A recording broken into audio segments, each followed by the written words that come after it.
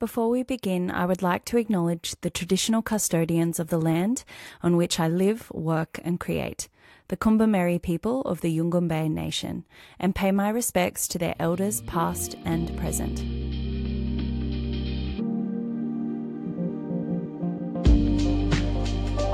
Hello and welcome to A Nourish Woman, the podcast. I am your host, Mika Ray. This is a conversational series created to guide women towards a more true, whole, fulfilling and joyful way of living. Together with some truly incredible guests, we embrace what connects us to our vitality and some of the ways that we can nourish our minds, bodies and soul. A Nourish Woman represents a return to wholeness and reclamation of our innate wisdom, our body's intelligence, our appetite for life, and our capacity for joy, play and pleasure. It's about moving beyond mere survival and embodying a nourishing and generative mode of living that is aligned with our values, our energy, our desires, and honours the season of life we are in. Thank you for being here. Enjoy.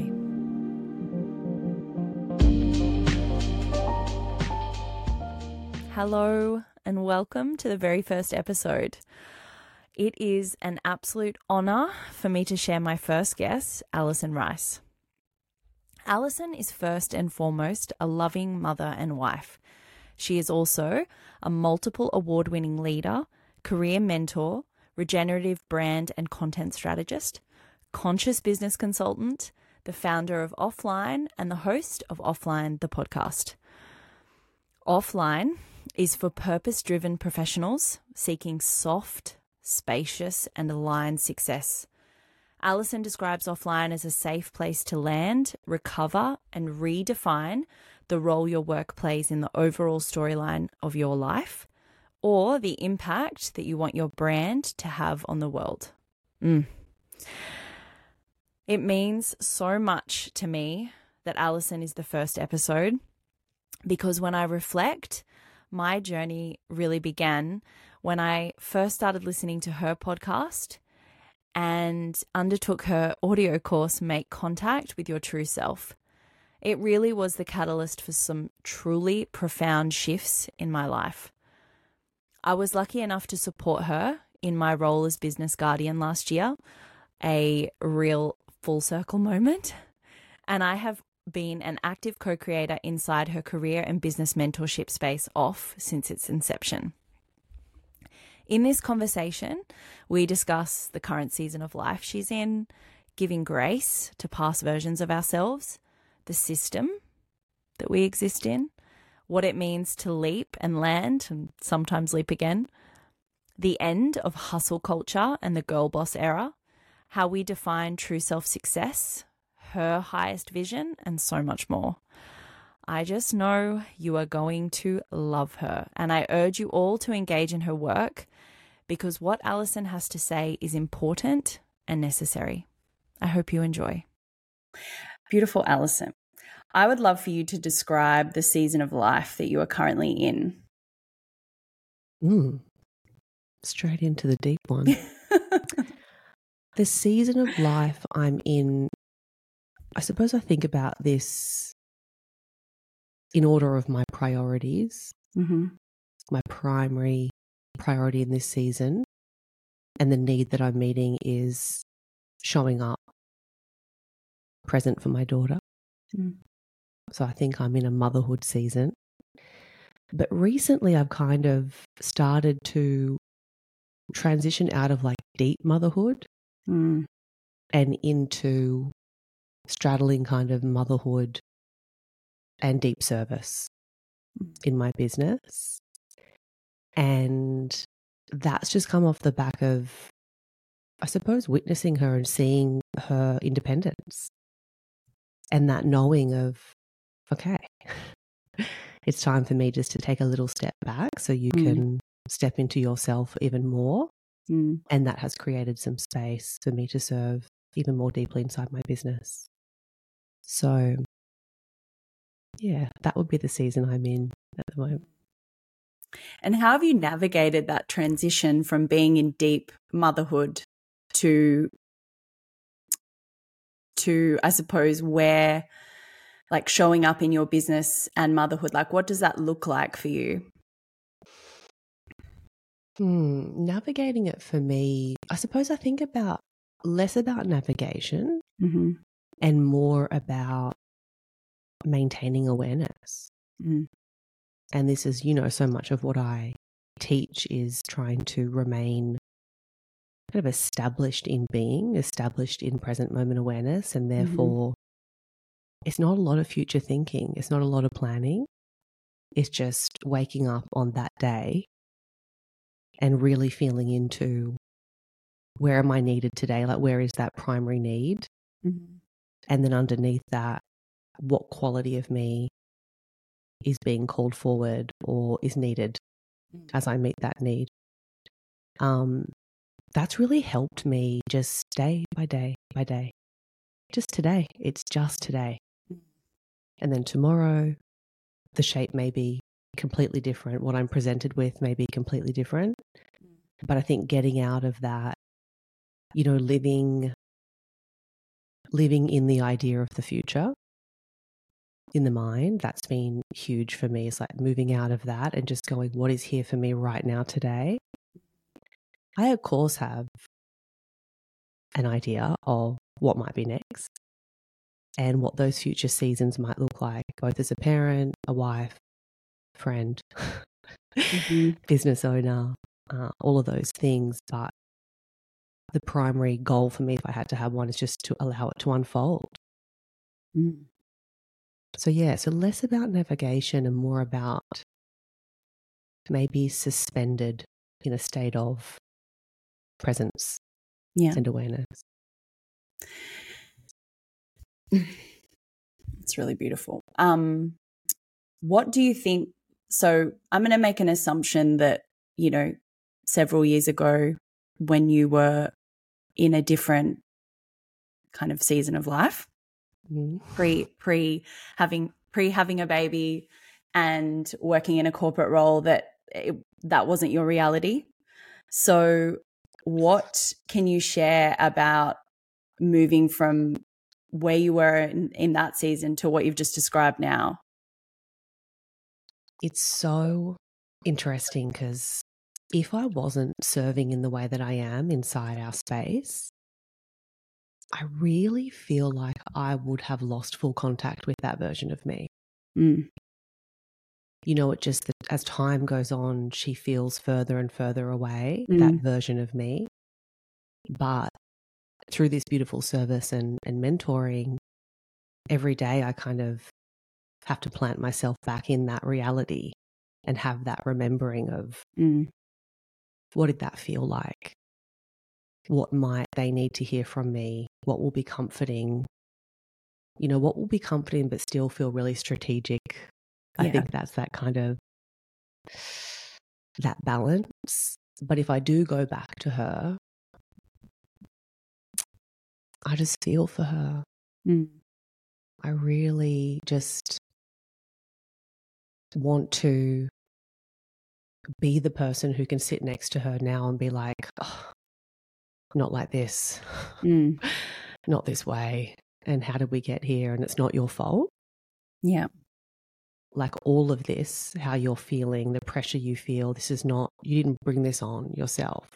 You're not failing because you feel this way. It is, as we know and we explore so much, it's the system. And you didn't realize that you were chasing this idea of success that wasn't yours because you were so conditioned. And I've always been very diligent. And so I feel like as I set my sights on that version of success decades ago now,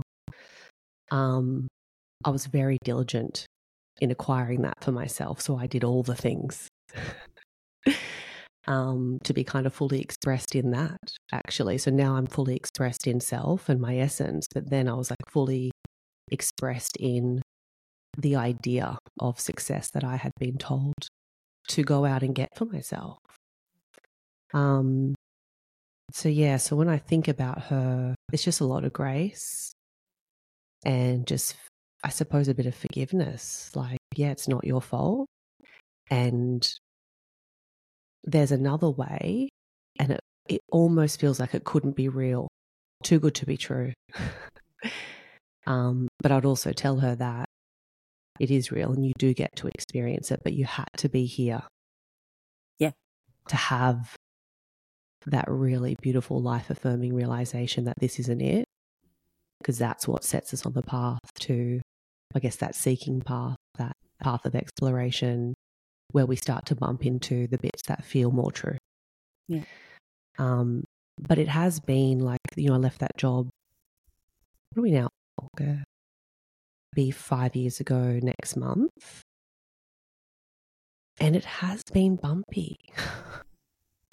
I think potentially what it looks like, I don't know, you'll be able to tell me, is that it's been effortless and it's been easeful. And part of that I have to take responsibility for, because it's parts of it I show. But I've tried to also be really honest in showing my community and my audience what, saying no looks like and what that means, especially as it relates to the business.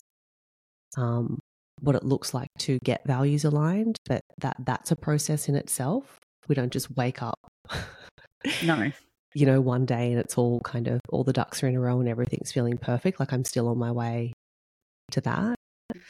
So there's been many moments in the last 5 years that I have, of course, questioned. What have you done? What are you doing? And I wanted to say that because, like, for anybody who decides to pull the rug out from underneath themselves and their lives and their jobs, and that impacts your family and your friends and everything, it is going to be scary. And I've said this a few times in our space this season. It is going to be scary, but it doesn't hurt. And that's what I can share, is that what hurt was staying in a reality that no longer felt true, and having to show up every day and pretend to be someone, pretend to be the character I'd built. Yeah. Because I couldn't just show up in that job and be like, it's all been a lie. Because I thought it was true.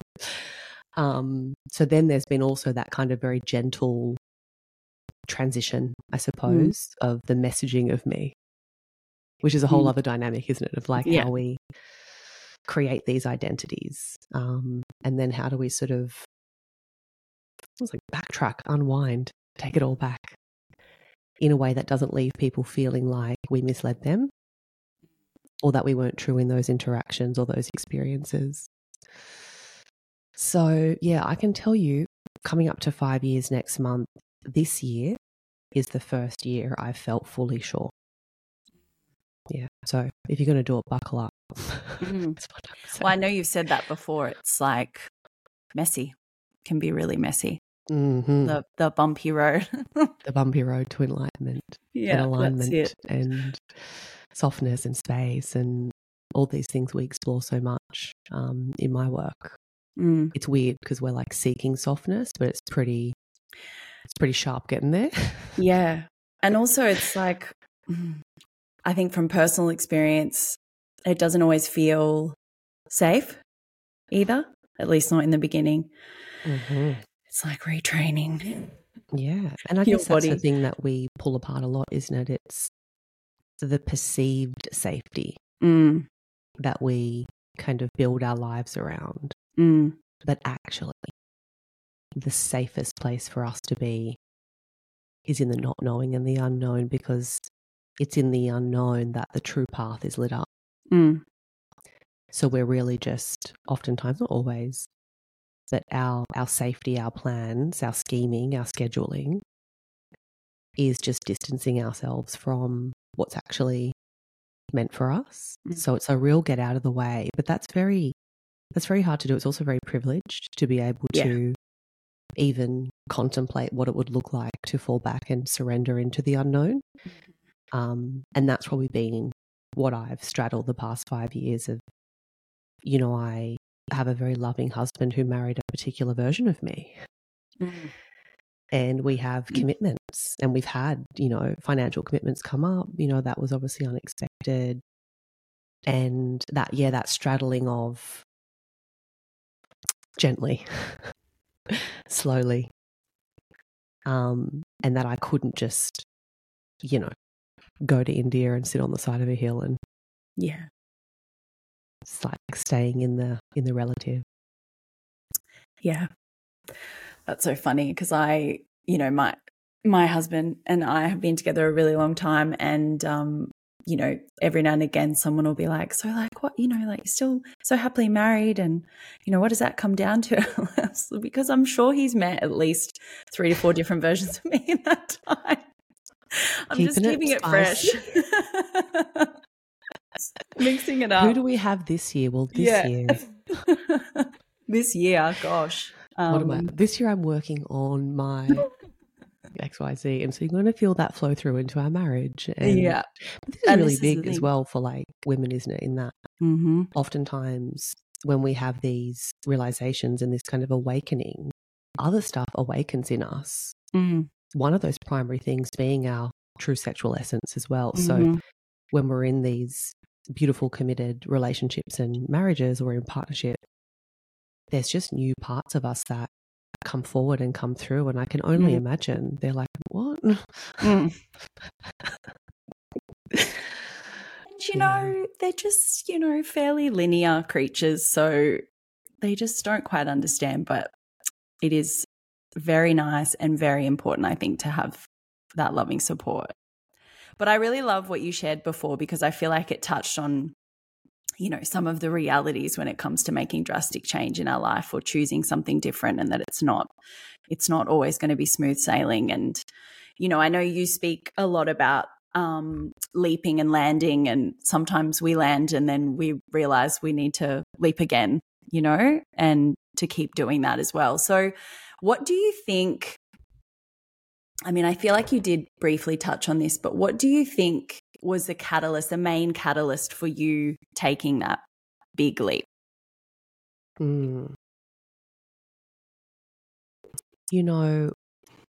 I just felt so uncomfortable. I felt so untrue, and I'm a really honest person. So I think it was the realization that what was required of me to stay would be to try and forget day in, day out what I'd realized. And that felt harder actually than going. Yeah. Going was hard. And we can talk about that if you want, because it was like I vomited. It was very difficult, Yeah.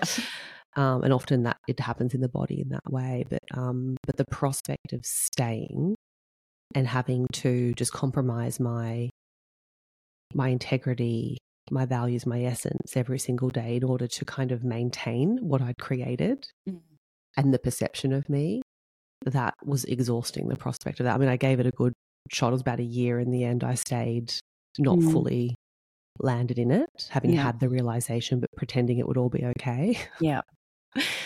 But yeah, I think it's that the denial of the evolution of my values was the kind of catalyst moment, and just creatively something else was trying to come through. I could really feel, like the job itself it was an enormous job, and there was lots of amazing things I got to do, and I was in all different areas of the business every day, which I love. So wasn't that there was a lack of stimulus. Yeah. It was just the content of that, the quality of that. There was just something else that was like, which is of course offline, that really was giving me a good nudge. And that became very difficult because I knew what I wanted to create and then what I was creating and how I was using my gifts and my skills. Having to be in rooms, whether in our organisation or inside ad agencies, presenting this vision and this dream that I no longer believed in. And it felt so one-dimensional. I was like, oh God, I can't be doing this. Am I doing this? So yeah, and so I also think knowing that there was something else trying to come through was also a really beautiful landing pad, maybe, that like, if nothing else, I'm going to explore this thing. So it's not going to be time wasted or can't be the wrong decision really. Yeah. And then we'll just see where that goes. And I definitely didn't think I'd still be doing it now. Definitely not. I absolutely thought there would be a job that would be like less painful. Mm. That would still pay the same. That would still allow me the same kind of, I'm going to say, social status. Yeah. Industry status. At that point, that was still really a motivator for me, is what will people think of me. I really thought something like that would just actualize. Yeah. But that hasn't happened, and that's been a lesson in itself. Mm. You know, that I don't need to, and I haven't put myself out there. Yeah. I haven't pitched myself. I haven't. Of course, there's been nights where I'm like, should I write a resume? But I've never acted on it. Just knowing that that's the old intellect trying to just regain control, and I'm just like, allow. Yeah. And here Not I am. have a backup still, plan. No, and I will say, like, there's definitely versions of the business that probably are the backup plan. Like, there's things that I could do with this business that I know would monetize relatively quickly or whatever. And I feel like maybe there's a bit of safety in that, where they're levers I can pull, but I haven't yet needed to pull them. But I do feel like they're there, and that's the strategist in me of like, I do have like 3 plans. Yeah. But I'm currently sitting and remaining in the one that feels most true. Yeah. I love that. Mm. And so with that and with the bumpy road, what has that looked like in your kind of everyday? Like, how has that changed over this time period of like 5 years? What does that look like in your everyday? As in, what does the texture look like? Mm. Well, the biggest one has been the money. Because I stepped out of, I still maintain I wasn't paid well, but for the job, I mean, it was a relatively senior role. It was the most money I'd ever been on, certainly. I went from, on the 15th of every month, having this particular amount of money land in my bank account. Yeah. And then nothing.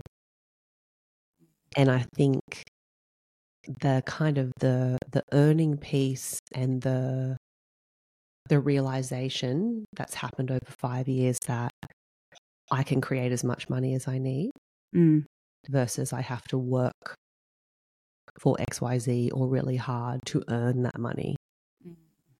I think that's probably been the bumpiest. Yeah. Of course. And that's like, for anyone listening, I have a really annoying cough, and once my throat tickles, it's over. I'm going to eat my soother. Yeah, that's been probably the biggest one, and I think just the sense of responsibility that comes with that, like for my family. You know, like I left my job and in turn kind of asked Tony to also let go of some of the dreams we had. So that feeling of selfish really rose to the surface of my awareness and has a lot. But again, the privilege of being in partnership with someone who, I mean, we're in the same industry, so he gets it as well. You know, if he was like, I don't know, I'm just going to throw like an accountant and I'm a creative, I can absolutely see a world where he wouldn't have that understanding, but he's a creative, so he knows what it feels like when there's something burning inside that just, you know, that you want to realize for yourself. And that conversation for us has been kind of every 6 months over the last 5 years. And I've said this before, I'm like, I think I just need 6 more months. I think in 6 more months, I'll be able to pay myself properly. I think in 6 more months. So yeah, so I think the biggest bump has been the money. And I think the shedding that's come with the perception that I don't have enough, because I've really now landed in what is that relevant amount of economic wealth for me and my family. And it's actually nowhere near the number I thought it was going to be. And so this more kind of simplistic living, this living from that more present moment and having a very fulfilling experience inside of myself has meant that I'm not feeling like I've got to go to the shops to buy something. Yeah. To get that hit of like, you know, I'm having that on a regular basis, and that's happening in my body, in my, you know, in my essence. Yeah. And so it's weird. Like I just don't spend as much money as well. So there's that too, because then I realized how much of what I thought I had to earn was attached to the lifestyle and what that required, which was, you know, I was in women's lifestyle publishing. Like you had to have the bloody shoes. Yeah. Yeah. You had to have the bags. Look, you didn't have to, but there was definitely a belief from me and many others that sitting at those tables in those rooms, you had to look a certain way. And I absolutely ate that up, gobbled it up, spent all my monies on all the things. But I also really enjoyed that, by the way. So I also hold a lot of grace for that chapter of it was a bit frivolous. It was indulgent. And I'd never had money. I don't come from money. I never knew what it was like to be able to go into a shop and pick something and just decide that I'll have that. And so I definitely just really juiced that. I enjoyed that. But yeah, but in terms of the other bumps, I feel like that's really the main one for me. Yeah. Like it was all the earning and the perceived safety that figure, that money landing on a certain date gave me. Because I've said this a few times and it won't always be the reality, but right now, like I've never had less money. Yeah. But I've never been happier. You know? And like I'll say it again, like there'll be other seasons where I'll come in, I'll earn lots of money. I'll make a lot of money. I'll create a lot of money. But there's no fear that that's not coming or that won't happen. Because I now understand what that is, you know, and how to cultivate it, how to create it, and how to acknowledge when I'm stepping into a season of earning. Whereas right now I'm very deep in a season of mother and service and creating, you know, and like beautifully it's paying me a wonderful living right now. Yeah. And that ebbs and flows. So well, that's the thing. It does, like everything. I always like to think to myself that I'm rich in every area that actually matters. Preach that. And so everything else is just a bonus. You know, everything that comes from that is a bonus. I feel like I'm rich in time, give or take with a toddler, you know, but I'm rich in freedom and flexibility. I'm rich in creativity, service, love, friendship. Not rich in food, which you are helping me with. You know, so I don't sit here as like this perfect vessel of what it means to be a nourished woman, because I'm like probably 95% nourished and there's 5% there where I need to show up for myself. Yeah. With the food situation. But I'm very aware of it. And I always say with these things, it's like the awareness is often enough. Yeah, absolutely. It's when we're not aware of, you know, where we're kind of not serving ourselves. Absolutely. Progress, not perfection. Yeah, that was nice to be able to talk about all the riches. Yeah. It is nice. I always think about that. Always puts a smile on my face. So, I mean, you kind of touched on it a little bit based on, you know, expectations and, you know, the system and everything. Obviously, I feel like because you've spoken about, you know, the girl boss era and the hustle culture and how that has, you know, translated not only into our work but into our lives, the way that we show up in our lives as well. productivity being the, the highest metric and a measure of success. And and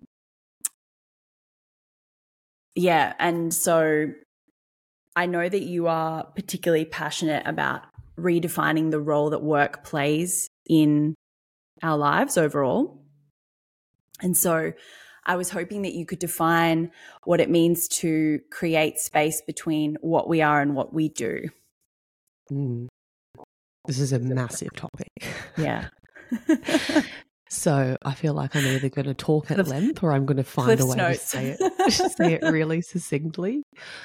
At the most expressed level, and I always do this, like, well, let's go over, we can go up there, we can go in the middle, or we can stay in the relative, but let's just go for it. Let's just go right up there. At the most expressed level, I believe that we are the fulfillment we seek. So that we are one individual expression of the one whole consciousness. And the purpose of life, I'm really going to go there, is that we liberate ourselves from the suffering that comes with the belief that we are separate from that whole. And that all consciousness itself, which is us, all it's wanting from us, through us, is to have a unique view of itself. And so through that lens, you just go, oh, work is absolutely not what this is all about. No. But one of the reasons why we believe that what we do is attached to who we are and what we are and why we're here is because we've all, for the most part, been raised in an economic system that is funded and fueled by our productivity and us striving for that version of success that looks, we've all had we all know what it is.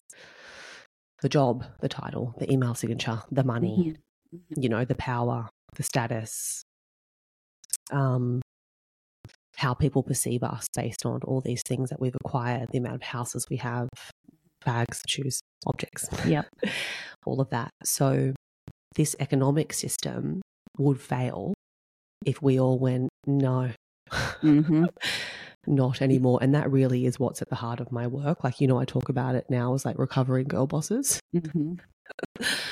And like people who are evolving beyond the hustle and grind and into that softness and spaciousness. And what we arrive at in that spaciousness is that realization of what we really are, and we bump into why we're really here.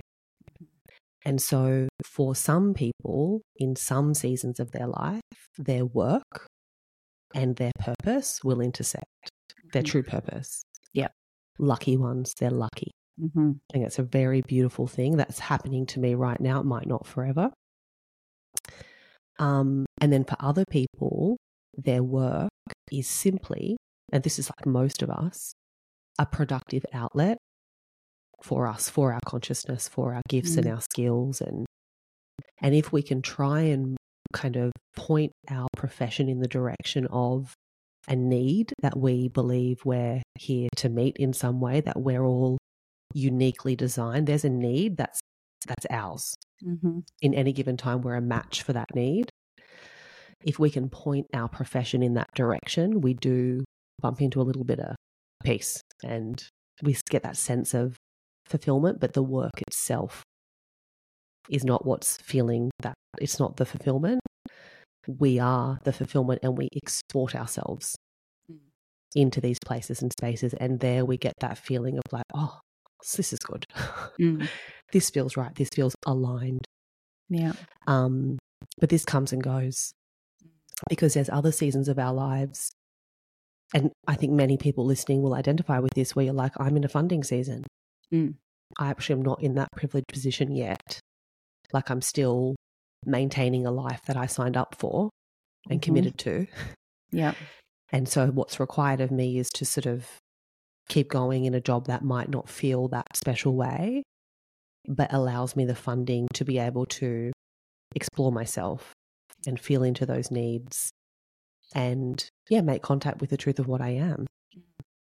And then, it'll just, again, it will ebb and flow.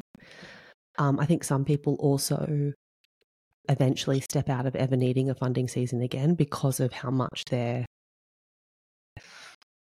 internal belief system has changed. And they may have found themselves in the very sweet position of community and service and care. And I guess that then comes down to like mothers and matriarchs and elders. And like, I think if we had to like set our sights on anything, I think as women, that's where I'd be looking, is returning home to that. But there's a lot of undoing for many of us, gently with the partner, gently with the friends and the parents. And there's lots wrapped up in that as well. Like that's the perception that we might be seen as unstable. That looks a bit messy over there and she's losing it. So you can see we still kind of, there's still this sense of self-preservation, even in the undoing, not too much too quick. I still want to be seen to be in control. Yeah. And then you've got other people who just absolutely drop a grenade on all of it and just go, I'm out. And I do think about that sometimes. Like if I wasn't in relationship, if I wasn't a mother, pretty much guarantee I probably wouldn't be in this country, in this town. But I also know there's going to be seasons of my life where I'm able to fully express that and explore that, and that will feel like the right thing. Yeah.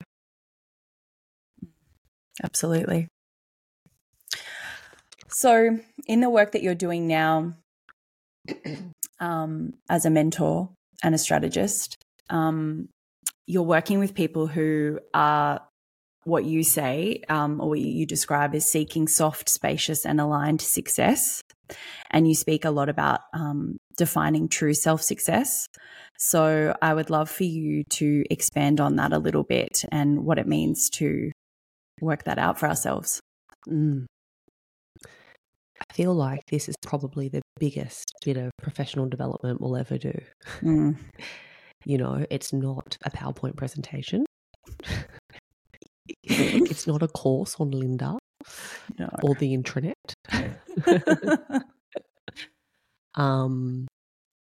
It's a true exploration of our essence. And that takes time. Some bits can come pretty quick, hard and fast. Other bits can take a long time to feel into. So this idea, no, I should call it a reality actually. This reality I call true self-success is individually defined and internally experienced. So it's actually for no one else but us. And there's no book or scoring system or guide that says where you sit. Yeah. Because it's our own. And it has nothing to do with what we're called, how much we earn, where we live, what we wear, what we've acquired, none of that. True self-success is when I wake up in the morning, how do I feel about my day? Do I feel that softness? Do I have that presence? Do I feel that sense of purpose and direction today for me? Where am I exporting myself today? Because I am the fulfillment and I'm going to place myself in the spaces that need me. But the feeling is what it's all about. Do I wake up? And like I've been sharing it a bit in our space and I've taken some more pictures to keep sharing. Like the other day, I had about 45 minutes. And so I thought I could spend that 45 minutes clearing out my inbox, or I could get the fuck up and go and experience one of my expressions of true self-success. I sat in the sun at my favorite cafe, had my chai, and I scrolled TikTok and I laughed a lot because my feed's quite funny, my algorithm. And I shared that with our space to say true self-success. Tiny micro moment of absolute aligned joy. Yeah. yesterday I had an hour, and it was 3:00, weird time. You're like, so Betty was in daycare, and I thought, I'm going to go upstairs. I made myself, you'll be so proud, a big nourishing salad. Delicious. And watch an episode of Sex and the City. Amazing. True self-success. Yeah. And then now that I am kind of in more of a funding season, or I've come into some funding, created money for myself, what I'm able to do with that money. So what I'm funding and where it's going. True self-success. So again, it takes a little while because we have so much shedding to do, so much letting go of those ideals and those versions of success that we realize when we get them, that they could never support our cycles and our seasons, and especially as women, it's the letting go of that is like, it's hard. And I'm not exempt from every now and again rubbing up against it and going, oh, maybe it is that way. And then you have that remembering again. So yeah, more and more in my work, I'm like, I wish there was this kind of, I wish I could do like a course or a downloadable or a infograph, or I could probably do an infograph. But it actually happens inside spaces like off, where it's just daily contact with the truth is the thing that kind of cracks us open to what that might look for us, what that might look like for us, and how we might define it for ourselves. But they're all going to be different. And by the way, it's okay. Also, if you're like, my version of true self-success is a corporate salary and this particular job because that means X, Y, Z for me. But it's just the awareness that I'm choosing this versus I have to do this and this is just the way it is. And I just have to suck it and, get on with it. So it's all about the space between, I suppose, the doing and where we find ourselves. Yeah. I mean, self-awareness is the thing, like being able to, as you said, make contact with those parts of ourselves and to understand them. I'm curious to know, I mean, I feel like I do know already a little bit, but I'd love for you to sort of speak into what those what the tools and practices have been for you to kind of make contact with that self-awareness, that embodied self-awareness. So this one, I feel like people might identify with this. We just kind of start with the stuff we're curious about. So I always feel like there's kind of layers. So for me, I was always at my kind of corporate desk, and it might sound a bit cliche and a bit, a certain way, but I had the crystals, and we'd launch things and I would cleanse us before I would send things live. And like, I had these little things that just felt true for me and they didn't kind of fit in that environment, but I didn't bring them all. I just kind of brought the ones that I thought were like tolerable for people, that I was still going to be taken seriously as an executive. But also I was working with women on women's brands who were kind of getting into it. So it kind of started there where I just had these little things that felt good and true. As I have explored my essence and studied knowledge and wisdom, I've grown so much, and there's been a lot of realizings around my right to some of those rituals, needing to be initiated by custodial voices for some of those rituals, really kind of top level stuff like where I was buying the sage, the crystals, the quality of those, where they came from. So that's been a whole other kind of level of self-awareness and unlearning, I suppose, and the kind of commercialization of spirituality and like white woman, white girl spirituality, lots of confronting painful stuff, realizing all the times I've been really complicit. Even in the body now, I'm like, but necessary. So I share all that to say, like, yeah, it started with some beautiful crystal work, some cleansing, some tarot. And these are all things I still engage with, but they now feel like just these beautiful additions to what is a very deep and authentic connection to what I am, what I truly am, and the big heart-opening, I suppose, technique and body of knowledge for me was learning Vedic meditation and exploring the Vedas. And again, that's been its own journey of who I learned from, who I funded in that learning, how I choose to now be inside that knowledge as it relates to my own business. So lots of bits, but I would say that, you know, Vedic meditation as a technique was really the thing that allowed everything else to get out of the way and just to be with self. So it's a silent mantra-based technique, and they're these beautiful things called bija mantras, and they're sounds that we hear in the mind. You know, me being very practical with my teacher, I was like, can you spell it for me so I can write it down because I don't want to forget it? And he's like, it's not really like that. But we hear this sound that's kind of prescribed for us based on what I've been told is kind of season of life, what we're moving through, less about age.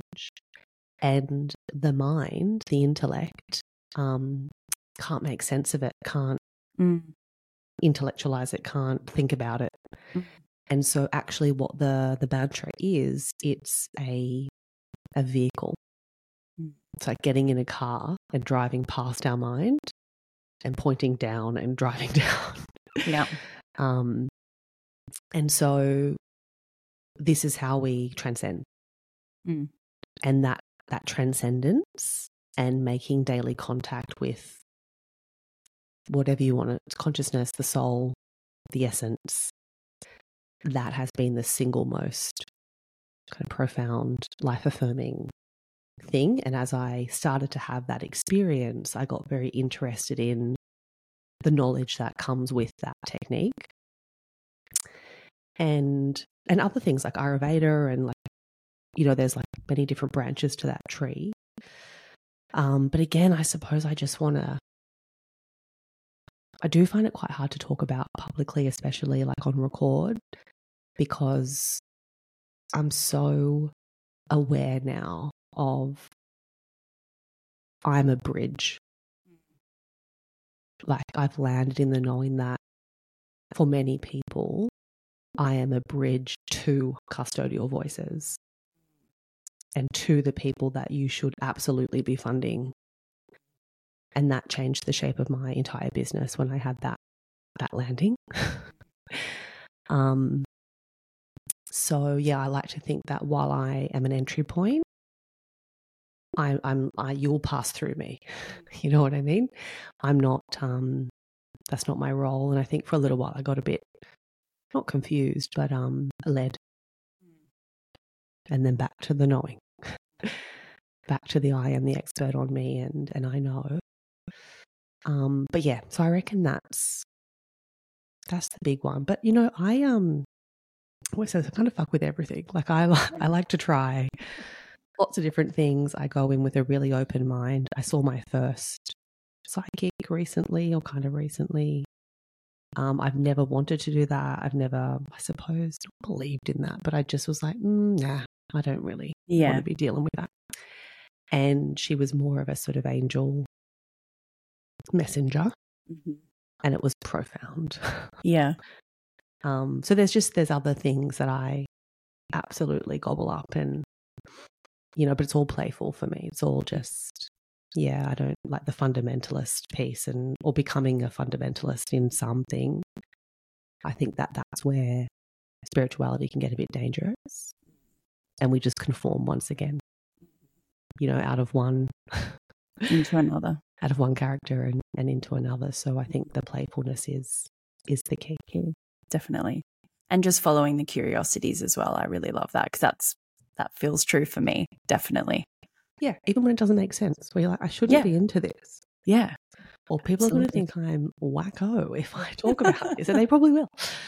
But sometimes you're surprised, you know, you can kind of tell ourselves that people might be like, what is this about? But then actually speaking with some people, I found in my experience, like they're interested in something equally different, or, you know, it can kind of start off on a whole new, you know, topic of conversation. Yes. And it opens actually, it's the been door. really interesting when I go to like media events now. I don't go to that many, but some I still get these beautiful invites, and ones that I feel like, oh yeah, that makes sense for me to be there. And I go in kind of thinking, okay, bring women's lifestyle, Alison, bring the vibe. And what I keep finding is people will seek me out in the room and be like, hey, what is it that you're doing? Because it looks like amazing. Or, hey, more. Like I'm really spiritual and I haven't really been able to talk about it to anyone. And hey, you know, I heard you do this meditation thing. What is that? So again, same as you, it's like, oh, there's still a role for me in those rooms. It just looks a bit different. Yeah. But yeah, like giving people the benefit of the doubt that we've all been harboring these secret feelings of feeling unexpressed. Absolutely. And then I think when you communicate those things, you give those people permission to do the same, you know, to communicate with you about the things that they're curious about, or the things that they've been learning or they're interested in. Yeah, it kind of opens the door for that. So, you know, for me, I think that to be a nourished woman means that you have, you know, we've kind of touched on it a little bit, this kind of toolkit of resources at your disposal when you need them. And, you know, it can be daily practices, it can be things that you kind of call on in times of need, or when you're needing resilience, when you're going through something. So you've spoken about Vedic meditation. Is there anything else you would add to your toolkit of nourishing resources?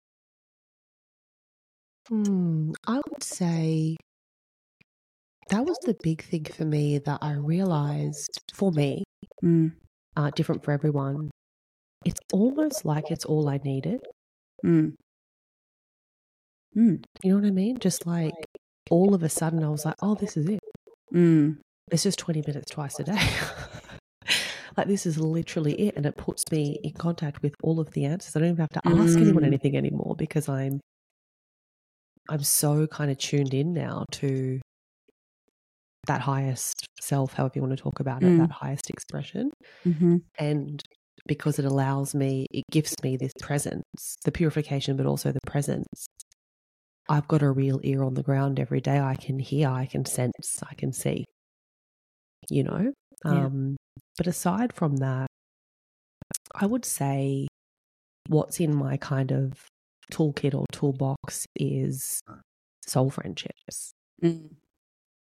Because when I'm not having an internal experience, I want to be having an external experience with someone who is able to be in my texture and hold that and offer me support and actually not really guidance. I'm not looking for advice. And I think as women, we're so giving, we're so nurturing, we're so loving that we automatically go to fix, go to solve. And that's one of the biggest things that we're actually going to explore in the session with Zoe in November, my girlfriend, is just how much I've learned about holding space. You know, it can sound really cliche when I say, because we're using that language so much now and it starts to lose meaning in its repetition. But it really is what it is like we're showing up soul to soul, you know, and we're allowing each other to express the truth however it might sound coming out, and know that we're not judged in that moment, you know, that we're not looking for advice, we just want to be heard. And yeah, so when I'm not, I suppose, doing the work and it being that internal, I want to be surrounded by people who can just be in my storylines with me, you know what I mean? When we all know what they are. But I can still present as human, individual Alison that's going through things that even though I have the knowledge, you can still kind of indulge in that this isn't fair. Yeah. You know, so that would be my other kind of, I suppose it's not really a tool, is it? It's more of an outlet to be seen and heard. Well, I suppose like for me, when I think about soul friendship, there is obviously having those people that can, you know, accept us and love us and hold us. But for me, it's also been a soul friendship has meant me allowing those parts of myself to come forward as well. Because like I've definitely, you know, been somebody who's, and this is based on many things, but being someone who kind of self-insulates, I'll figure it out. I've got to move. I know all the things. I'm going to move through this, you know, the way that I need to, and, you know, but it's that allowing as well for people to hold us. I think that's what a soul friendship is for me. Is major. Yeah. I think for anyone who identifies as the person people come to, very difficult for us to feel safe to go to anyone else. Like, we hold so much. Who could possibly hold me? And I only have a couple. You know, I don't. No, yeah. I don't know whether we get many. No. Maybe that would be so amazing. That probably is on us as well, isn't it? But yeah. I think that's what so many women experience. Maybe as they push up towards Saturn return, late 20s, early 30s, mid 30s, late 30s, where you start to really acknowledge the distance between where you're at in your own evolution and your friends, say. And then there's this really sticky bit where you're like, what do I do with these friendships then? Because I love them, of course. But in the world we're living in, the very limited amount of free time that we have, especially if we're in the role of carer, whether for parents or children. Yeah. You kind of want to put yourself, like, those moments that you have, you want them to be rich, I think.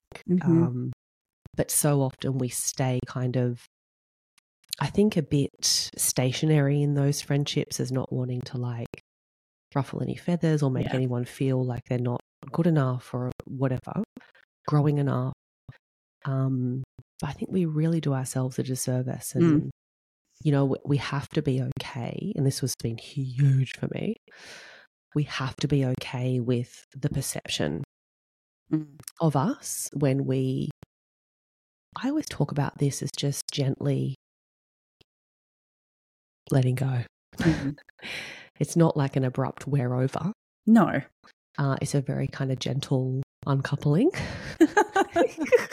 Yeah. But we have to be okay with how they might be left feeling about us. Yes.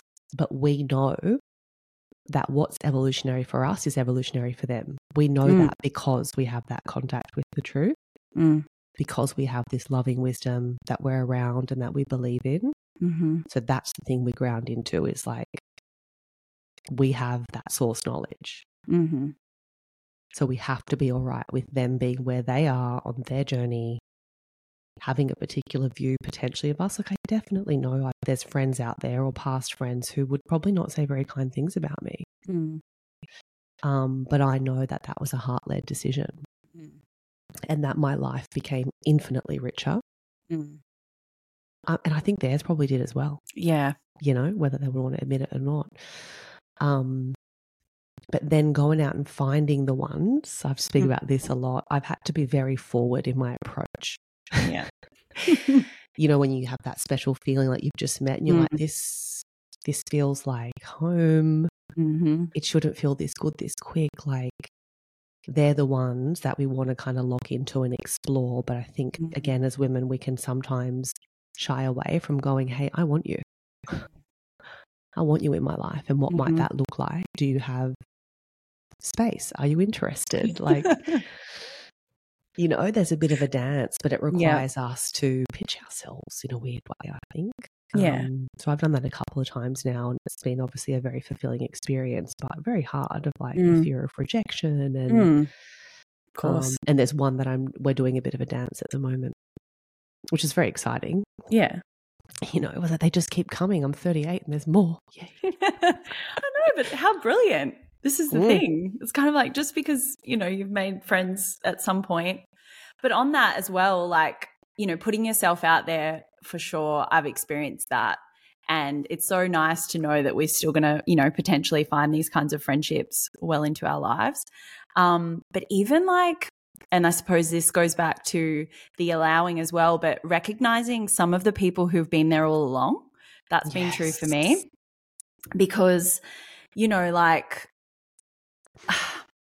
I can have a really strong connection with someone, or, you know, we can connect on something in particular, and maybe that serves that particular thing that I'm going through, or, you know, time in my life. But when I reflect, and this has been really big for me over the last, I think, probably like 6 months, going, oh, these people are extraordinary and they've been here all along. And I have not like given them enough credit, or maybe opened up enough, or allowed them to kind of come in more and waiting, be there. Yeah. Patiently, bless them. I think that makes me think a lot about, you know, it's always fun to go do the shiny new thing, but you're so right. There's some friendships where there's a lot left to be explored, and there's a deepening that can happen. And I think that also requires us, and I've had a conversation like this recently, very hard, is I think there's more here. Yeah. And I want to know, I want to see the more. And if I'm wrong, then fine. Yeah.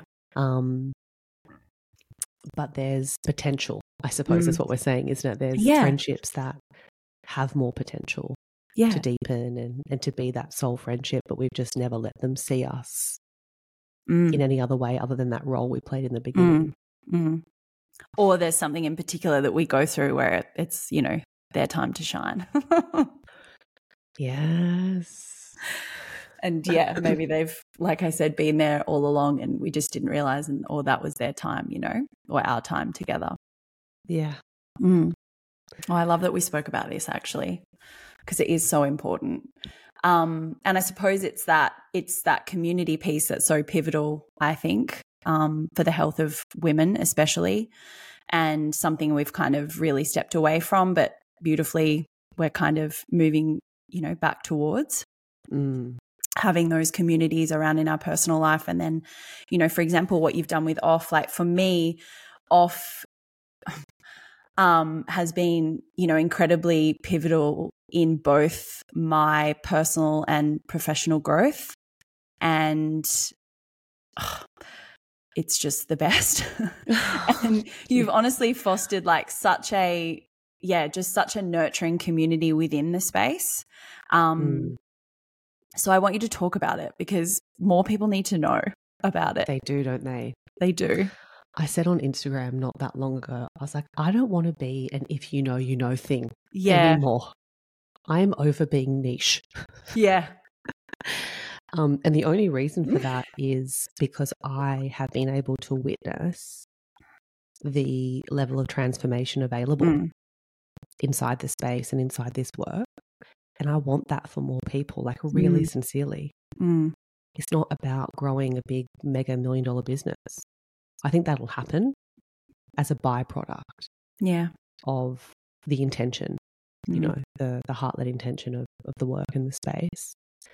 I can probably only properly talk about it now. I wasn't sure I really knew what it was up until this season.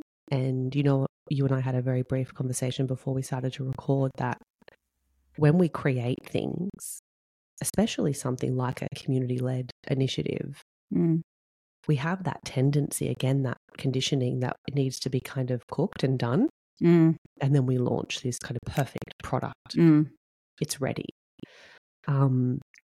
What I've experienced is the exact opposite of that, where I launched not 100% sure what it was, but knowing that it needed to exist and being very deliberate about calling us co-creators, not members, or I don't know what other word you would use. This belief that we would breathe life, force and energy into the space together, and that it would find its way through that collaboration, that co-creation. And that's taken 18 months. And so I mentioned it in a voice memo the other day, like for anyone who's been in the space from the beginning or even at any stage last year, really. I'm so grateful that you just stayed with it and stayed with me and trusted that it was unfolding.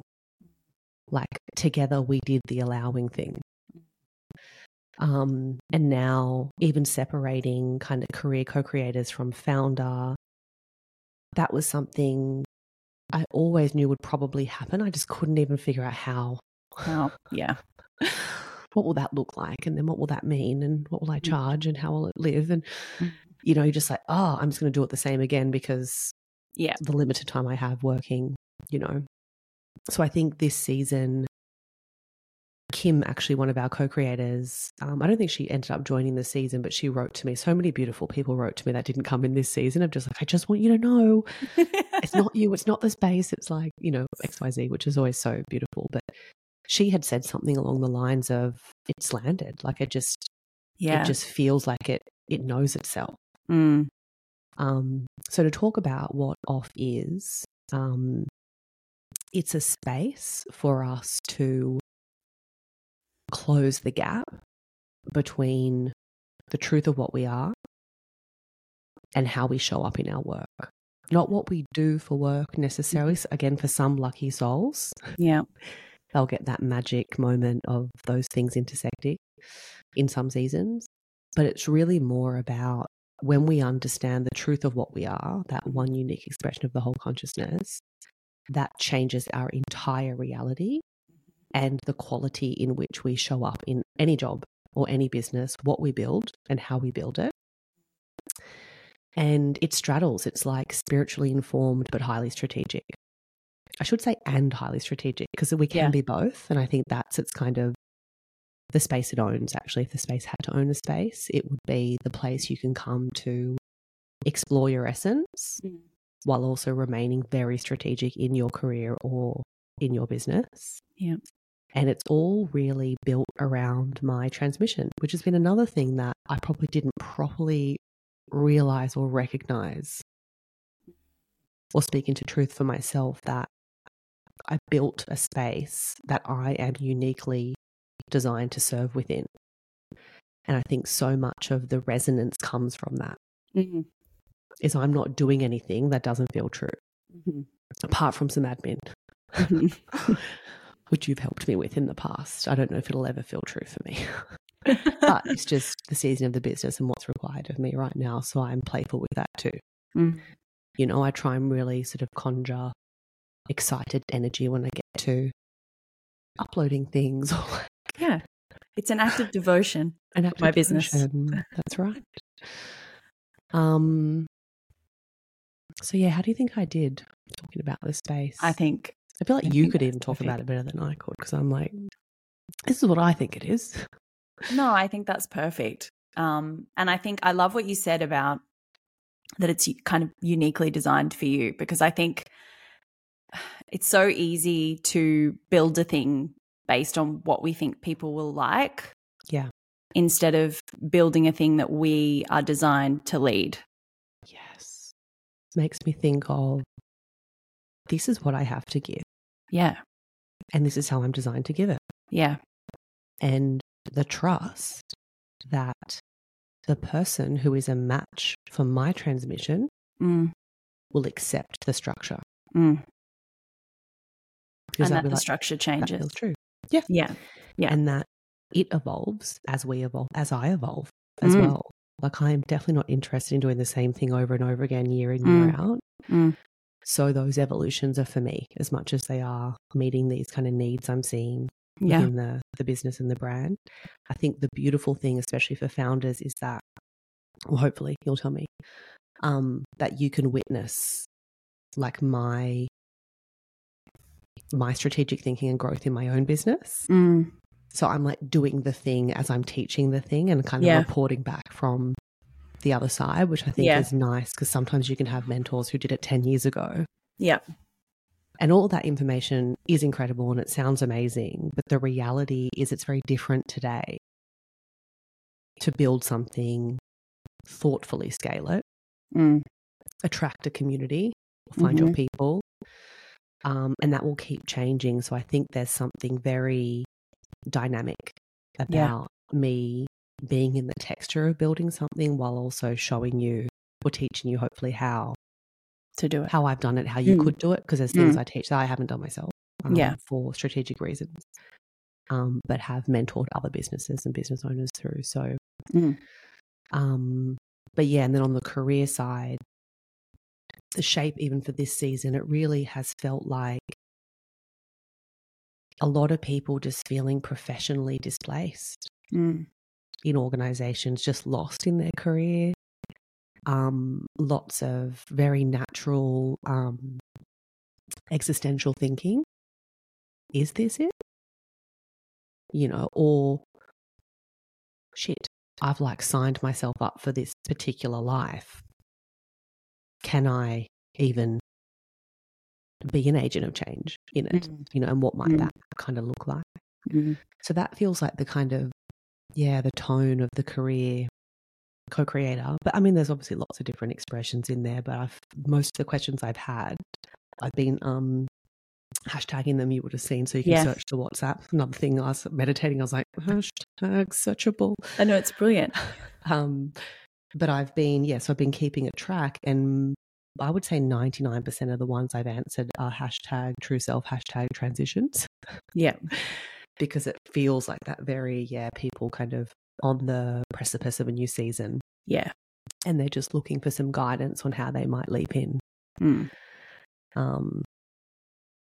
So, yeah. Yeah. And I think like on the founder piece that you were speaking about before, to me, the way that you're doing it now, but I think even in past seasons as well with it, I feel like you are like truly embodying what it is you teach, which is a rare thing, a very rare thing. And I think what we can relate to as founders is that you, like you said, you're right there alongside with us, having your own experience, you know, and that's comforting as well. There's some comfort in that. And everyone's the same. And I suppose that's what it is about community, is that these people like can actually relate to the experience I'm having, and you as a mentor can actually relate to the experience I'm having, whether or not you're right there in it as well, or you were, you know. So and that's that massive. felt like the shape for founder is like, it's actually very recent stuff for me that I've recently evolved beyond or transitioned through. So it's all very fresh learnings, which is nice. And I think the biggest one, which you'll know about, was the energy cleanup coming into this season, and how I marketed it and how I got to properly put to use all this strategy that I've written down but never really felt like I had the capacity to properly execute. But having had more time and giving myself a month to be talking about the space, every single one of you, like I'd never done this before, where I like individually called you in. Like I'd sit here at this desk, working away, have that overwhelming feeling of this is not going to work. No one's going to come. You've unenrolled everyone. What are you going to do? And then get out of the seat over there where I meditate and just sit down, get in the body and just change the channel straight away. Like very diligent clearing of that muck. Because it's like, that is not needed. Thank you. No. Intellect. Thank you. I know you're trying to get my plan B, C, D, E, F out of me, but we're just going to remain in the launch. We're just going to stay here. Yeah. And that was the biggest change was daily Mm. cleaning up of the energy and quickly changing to the channel of you and just really inviting you in. And like, that's really hard work for me, like that kind of body-based work. Because I can tend to get a little bit like, I was taking too long, like I've got other things to do, you know? Yeah. But yeah, really stayed with that and everything. Oh my God, it was like the tap turned on. Yeah. You know, there was just, it was and incredible. See, you're a sacral being as well in human design, so it makes a lot of sense to me that tap would turn on when you kind of really, you know, let yourself and as you said, like diligently did the thing, sat down, you know, changed the channel, but that it felt body based, like that makes a lot of sense. That would naturally and then I work also well say, for you. like, when we're in a position where either we choose to be working alone or the business is in a position where it can only support us to work alone, so they're different things. Yeah. Don't underestimate the power of that, like, isolation of your own energy. Because I probably didn't realize how leaky my energy was and how easily influenced I was and how quickly I could be drawn into worst case scenarios because I had that responsibility of other people. You know, like you and Lucy at that time, it's like I've got to fucking make money. Like I've got people to pay. But not having that kind of level of responsibility really allowed me just to I think to do that energetic work, because I didn't really need a plan B, because I just felt like it was just me. And so, like, worst case scenario, what's going to happen? I won't run the season. I'll do something else, you know? Yeah. So for anyone who either, you know, can't afford help right now or is just feeling, you know, like me, I feel more expressed and more easeful working on my own at this time. And I know that I'll come into a season where I'll want that sense of camaraderie and team again. Yeah. But I just wanted to say that if you are on your own, like, use it.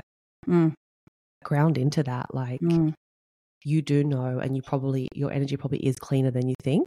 And you're in full control of it. Not that we're ever in control, but you know what I mean? When it's just us, when there's no external stimulation, it can be very powerful to use that as a season of,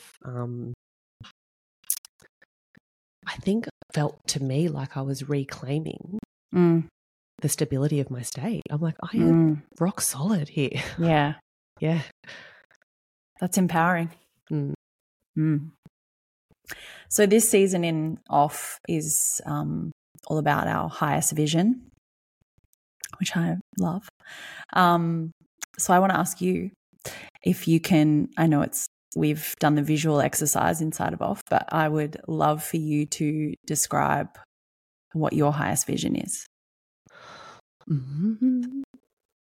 I realized the other day that, I'd done the collage, but I hadn't written my thing, which I might do actually. I do love reading them. Yeah. They're very inspiring. Like, yes. If I am needing a little bit of a pep you go in and have a look. I'll go there and read them. I'm like, that sounds beautiful. I want your highest vision. I want your highest vision. My highest vision. And when we talk about highest vision, it's how do we want to be living? How do we want to be working? How do we want to be loving? How do we want to be expressing? What is the highest vision we hold for our one big life in this season? Because again, gonna change. But for the season I'm in, it is a financially abundant business that allows me to be fully expressed in this work and to remain, like, deeply seated in this work and not have to be thinking about those plan A, B, C, D, E, F on the financial side. It is complete presence with my daughter when I'm with her. I haven't really shared this before, I don't think, in the space or publicly, but having her in daycare less days because I have a financially abundant, thriving business. Mm-hmm. So my highest vision is to be with my child as much as I possibly can be, especially in these first, I don't know, I feel like I'll be attached for the rest of my life, but like, especially in these first kind of 5 to 8 years of her life. And when I am with her, just deep eye contact, just fully listening, fully hearing, fully observing, showing up and giving her the highest quality of me, that she gets that first, which I have maintained, I'm so proud to say. And I do get proud of that because I know that in my work, I show up at a really high level, but I'm actually showing up more in my role as mother, and that makes me feel just really proud of myself.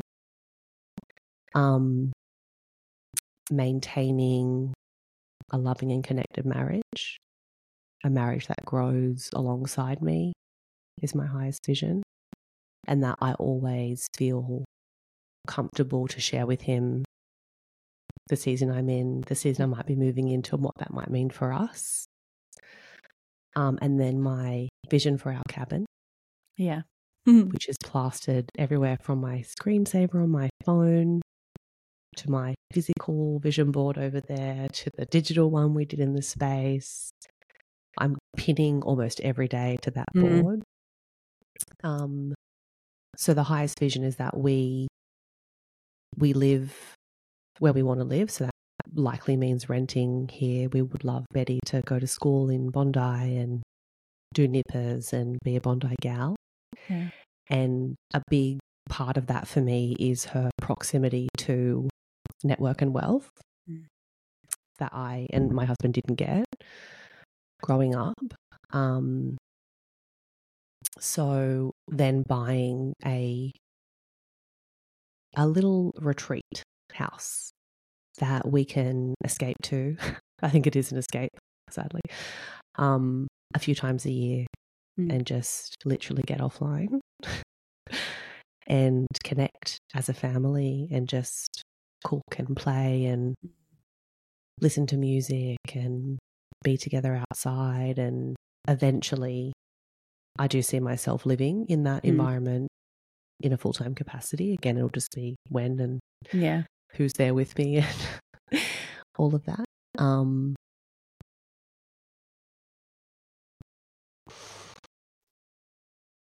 I think that's it for the season I'm in. Like, I could talk at length about the business, but I feel like I've actually reached the highest vision of the service of the business.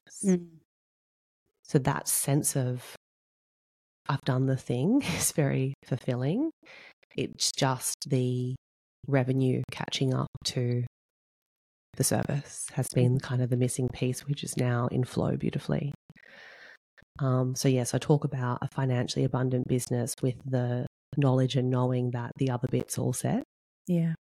And that I'm just proud I didn't waver on my depth of service when a lot of people in my life told me to pull back.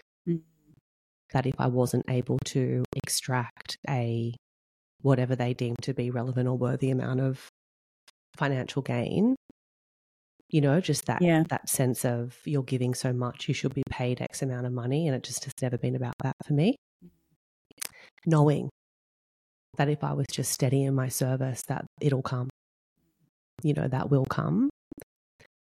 So that part of the business is feeling really expressed and, good and true and not too much, you know, just really feeling into I think I felt this the most actually when my beautiful mum passed last year and we were in season, and just witnessing my stability and my capacity. And we don't know until we have to kind of put it to the test a bit, you know. And there was definitely moments where I'm like, am I dissociated? Am I just surviving? Like, But even reflecting back now, it's like, no, this is what you're able to hold because of this beautiful practice that you do, and, you know, this wisdom that you're so privileged to be able to study. This is what it all ladders up to, is when you get presented with the material, you've got the steadiness and the very wide lens on everything that's at play, not just that one thing. But yeah, that's been really rewarding in this work, just to, like, it's real, like it's authentic, it's true. It's not a duck gliding with the feet underneath. There's like hours of that sometimes, but on the whole, I'm like, you're doing the thing. Yeah. And it should feel this easeful because it's true. Anything true is. Mm. I love that. And it's in those moments, I think, like you said, with your mum passing, or, you know, those times where a past version of us probably couldn't show up in that way or in that moment, that we realize how far we've actually come.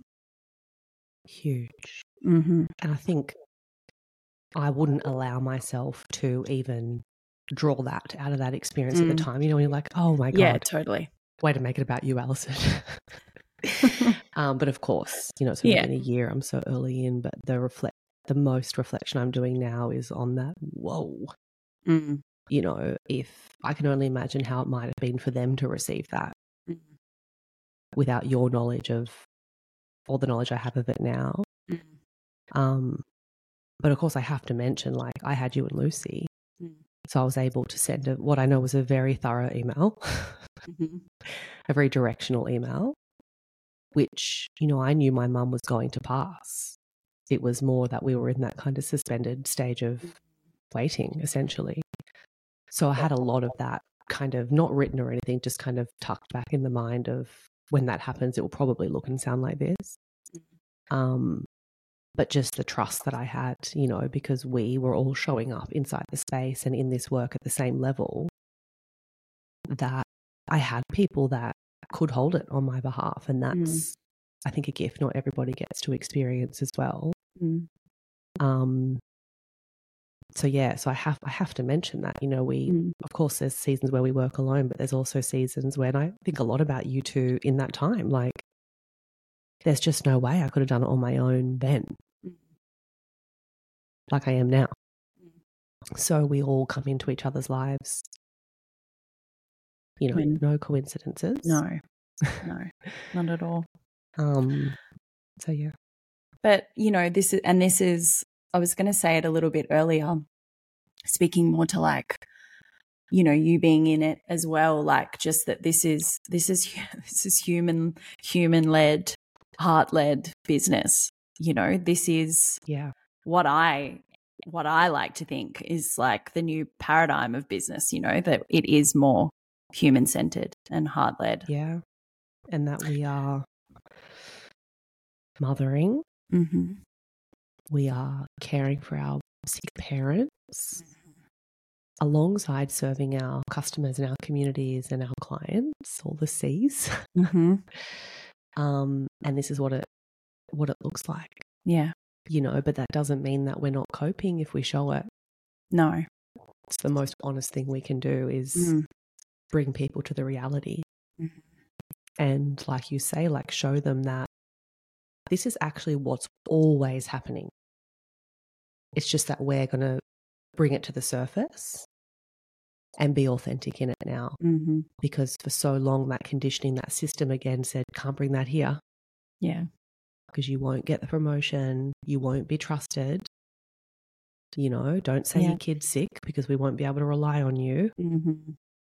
And this is the vision for the future, isn't it? That we're working under leaders who are modeling that for us.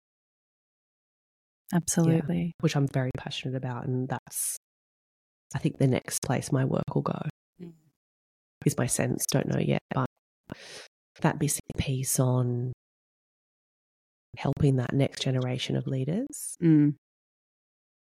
Yeah. Yeah.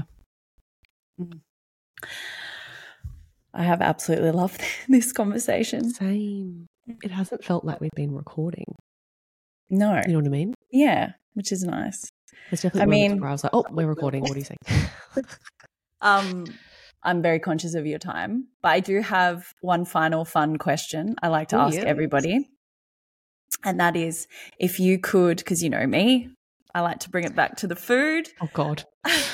This is where I'll flop and fail. No, this is easy. This is easy for even those who aren't as adept in the kitchen to answer.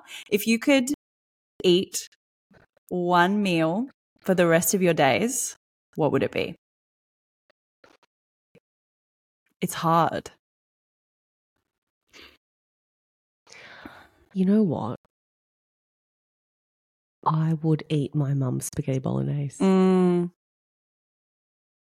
Like just the homecoming of meals. Yeah. You know what I mean? Like every time I arrived, landed, flopped, collapsed back on her doorstep,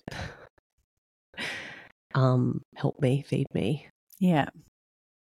She made the bolognese and taught me to make it. So, you know, mine's a little bit different to hers now, but I think I'd just eat hers over and over and over again. Yeah. Would be my, I mean, spaghetti bolognese is my favourite meal, but hers in particular. You know, mum's is like, oh, superior. Mum's bolong. Yeah. So I think I love that. I think that would be it. And I probably have like, it doesn't go together. I probably have like a side of chai. No. I probably have chai in about an hour after for dessert, but not too late in the night because now I'm really sensitive to caffeine. So maybe I'd have a really boring decaffeinated chai. Yeah. On almond milk. Yeah. For dessert, that would be my. I associate chai with you. Yeah. Well, that was the thing is once I got rid of coffee, that I should probably talk.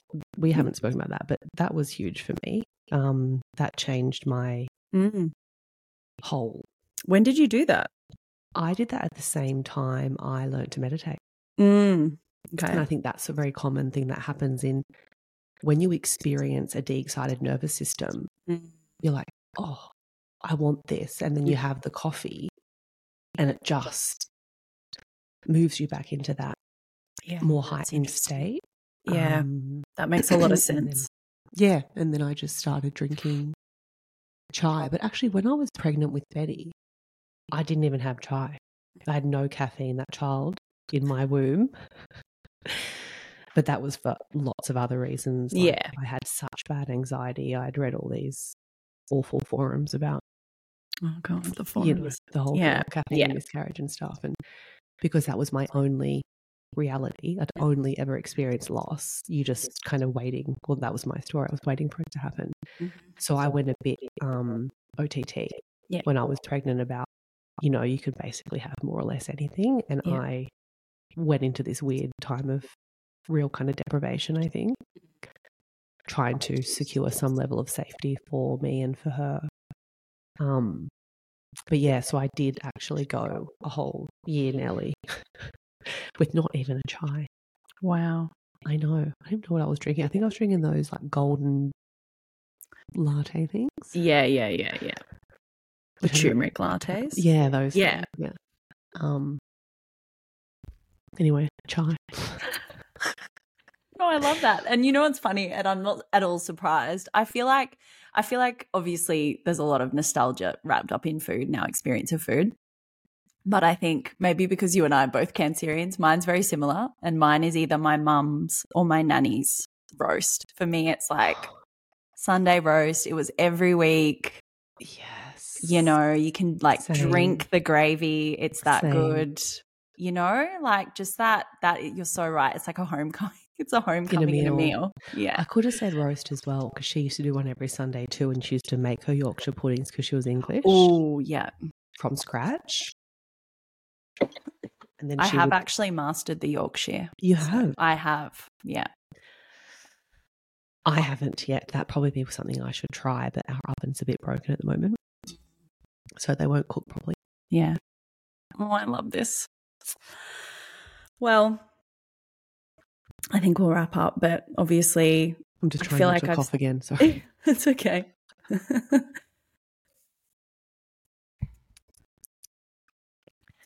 I feel like I've obviously spoken about often how, you know, big it's been for me, but I think just you personally, like, just one of the most pivotal people in my awakening, my journey, my reconnection with self over the last few years.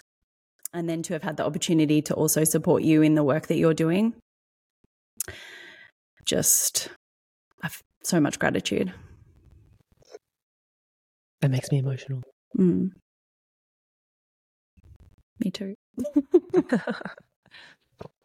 It's day 2 for me. So. Oh God, I think mine's coming soon. I should have a look actually, because I had the other yesterday. I was like, oh. So just a heartfelt thank you from me and for all of the women and people that you are currently helping and will continue to help in the future. Honestly, I mean it when I say, like, serving you serves me. I don't know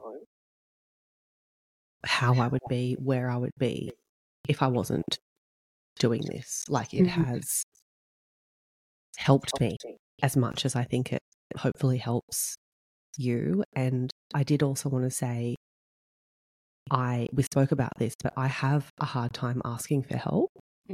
And so when you emailed me and were like, hey, you know, like, you did the thing. Yeah. Where you said, I'm here if it feels good and if it feels true and if you need the help. And it's like, I do, but I cannot fucking ask for it to save myself. So I thank you for that, because there's so much also that you put in place for us, you know. And I think one of the only reasons I can be so easeful working alone now is because it was all kind of set. So I'm really just maintaining so much of the work that the three of us, you know, did together. So I'll always appreciate that and fully support you in where you're going. And I just see it for you so clearly, you know, just, it's so clear to me. So to see you kind of, let's say step in, but it's a stepping up into that. That's very rewarding as well, because I know that might stem from some of the exploration and the work and the grounding into self of, there's more for me here. You know, there's more for me to give in different ways than I've given it before, and you're exploring that more, and that's what the whole bloody thing's about. You know, with no attachment to the outcome, unfortunately. No. So yeah, and then, you know, I just hope that we will get to work together again. You know, maybe you'll be so far out of, you know, how we work together or how you want to be serving won't fit anymore. But I hold that in consciousness for us, that it will just be something, I'm sure, along the way.